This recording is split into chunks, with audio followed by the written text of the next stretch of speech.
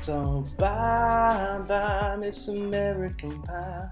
Drove my Chevy to a levee, but the levee was dry. Good old boy, we're drinking whiskey and wine, saying this will be the day that I die.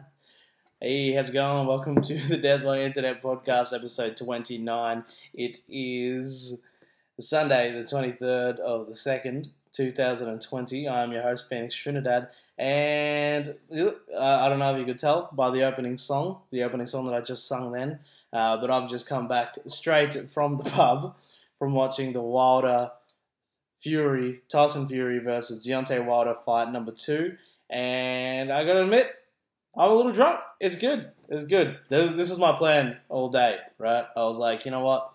I haven't done a podcast since last October. This is the time. I set everything up in the morning, and then I went to the pub.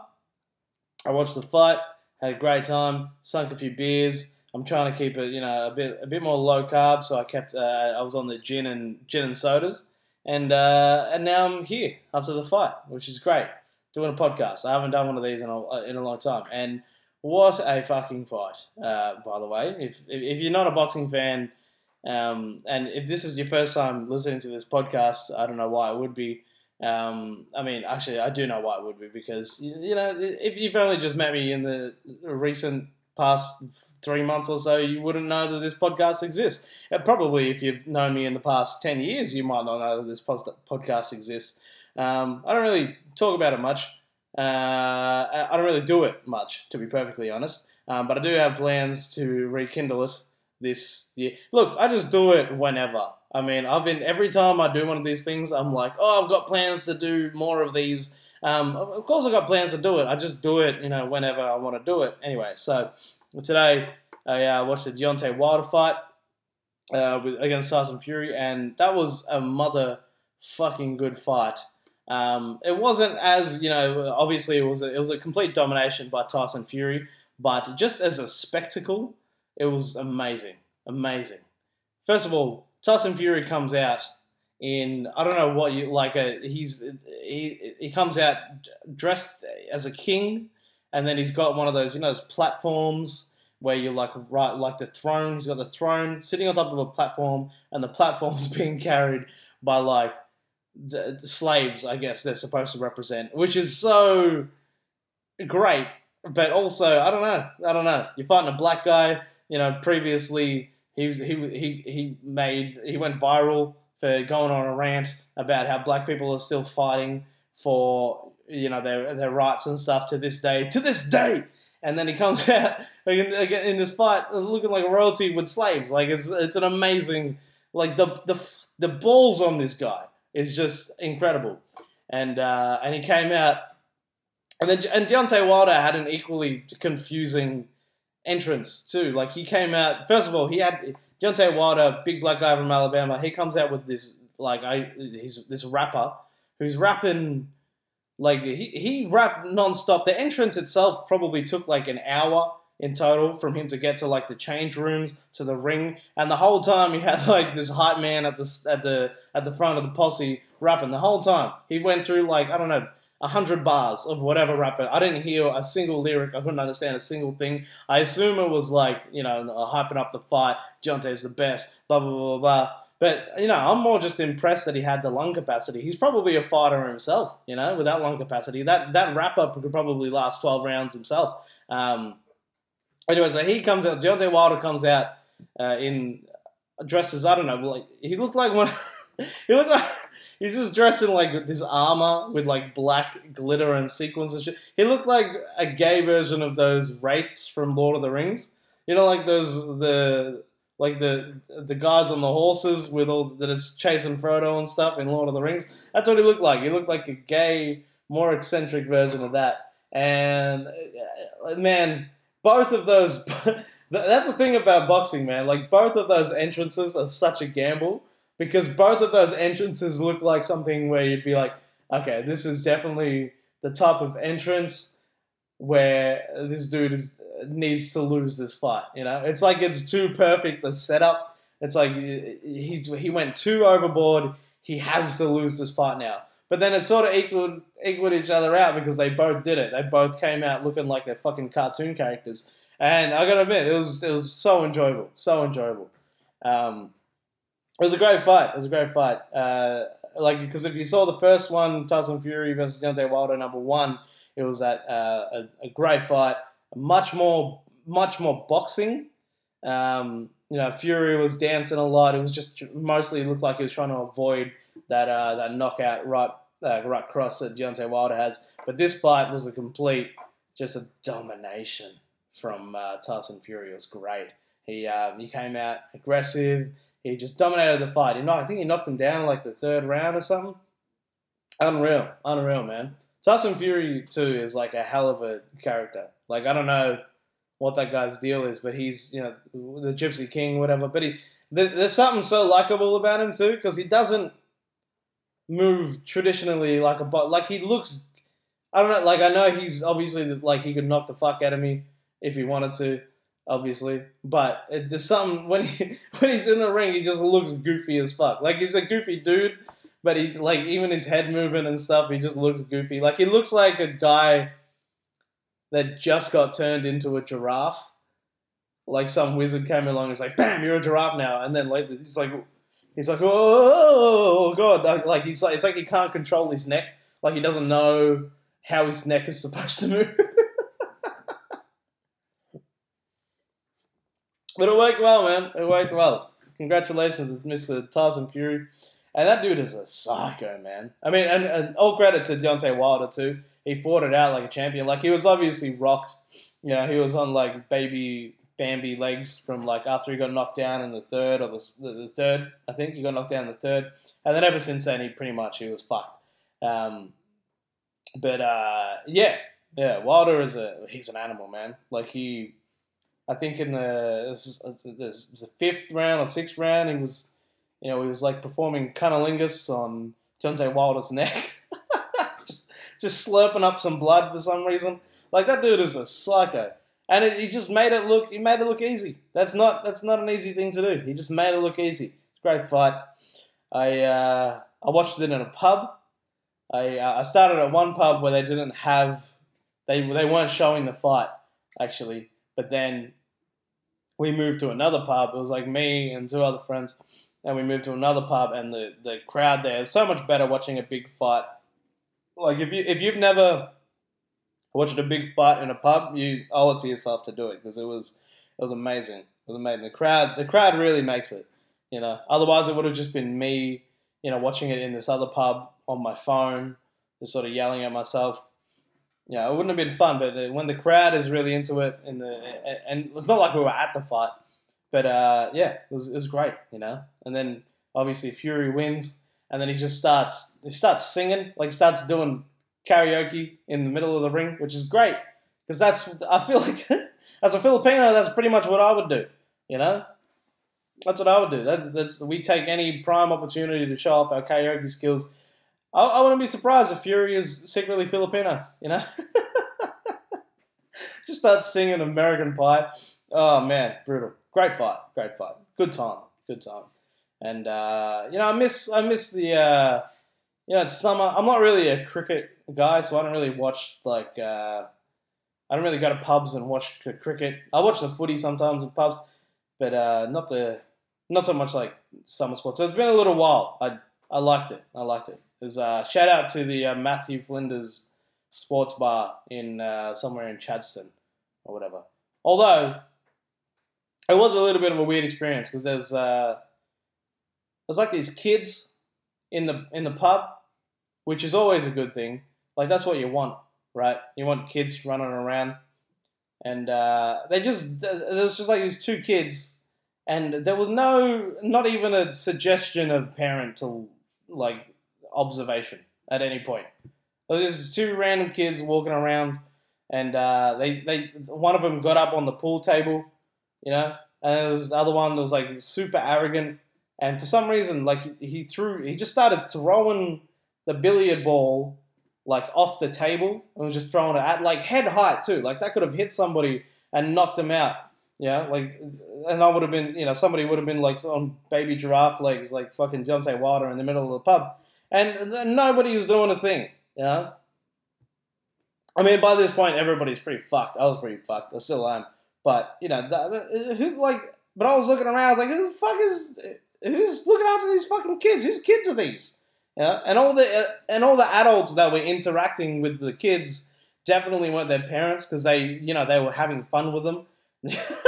None of the adults looked like they'd given up yet because whoever the parents of these kids were, there was like 2 5-year-old boys and like a 3-year-old girl or whatever, and they were just running around in this fucking Australian pub. One of them had no shoes on. I couldn't believe it. And then clearly these parents had just either given up or the kids belong to the pub, And these kids definitely, they're never going to leave that pub. They're there from the ages of 5. They'll grow up there. They'll probably become a glassy by the time they're 16.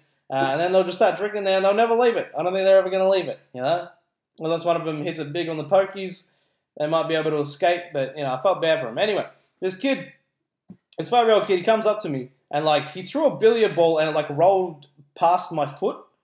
And I think he must have thought that I kicked it away or something.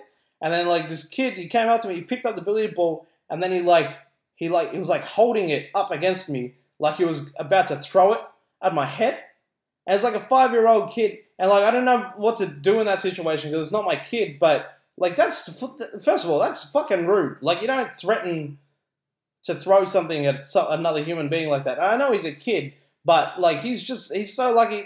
Even if he's, clearly his parents weren't there. But if it was just me and this kid in this pub, I would have punted him across the road into an oncoming Uber. Who was looking after this kid? Look after your fucking kids. Don't bring a kid into a pub and then just let them loose. I know it takes a village to raise a kid or whatever, but it's not in a fucking pub. I'm trying to watch a fight. Why am I, now I'm putting myself in danger of getting arrested for assaulting a child because some cunt couldn't fucking raise his little shit.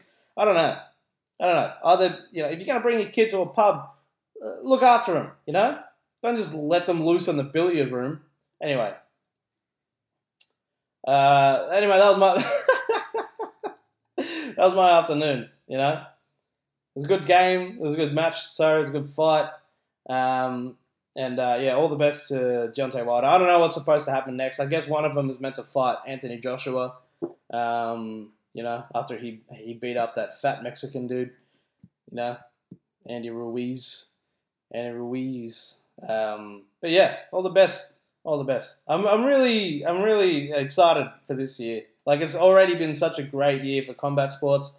But upcoming, you still got Adesanya to fight Yoel Romero, so Khabib Ferguson, knock on wood, hopefully that still happens.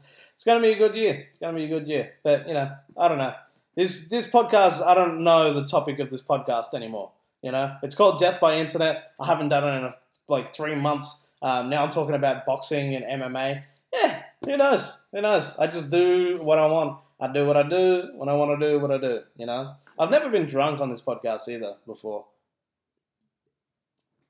So that's new. Maybe this is what I have to do now every time. This is my only way of motivating myself to sit down and fucking do this thing. Anyway. What else is news? What's going on with you guys? How you been? Yeah?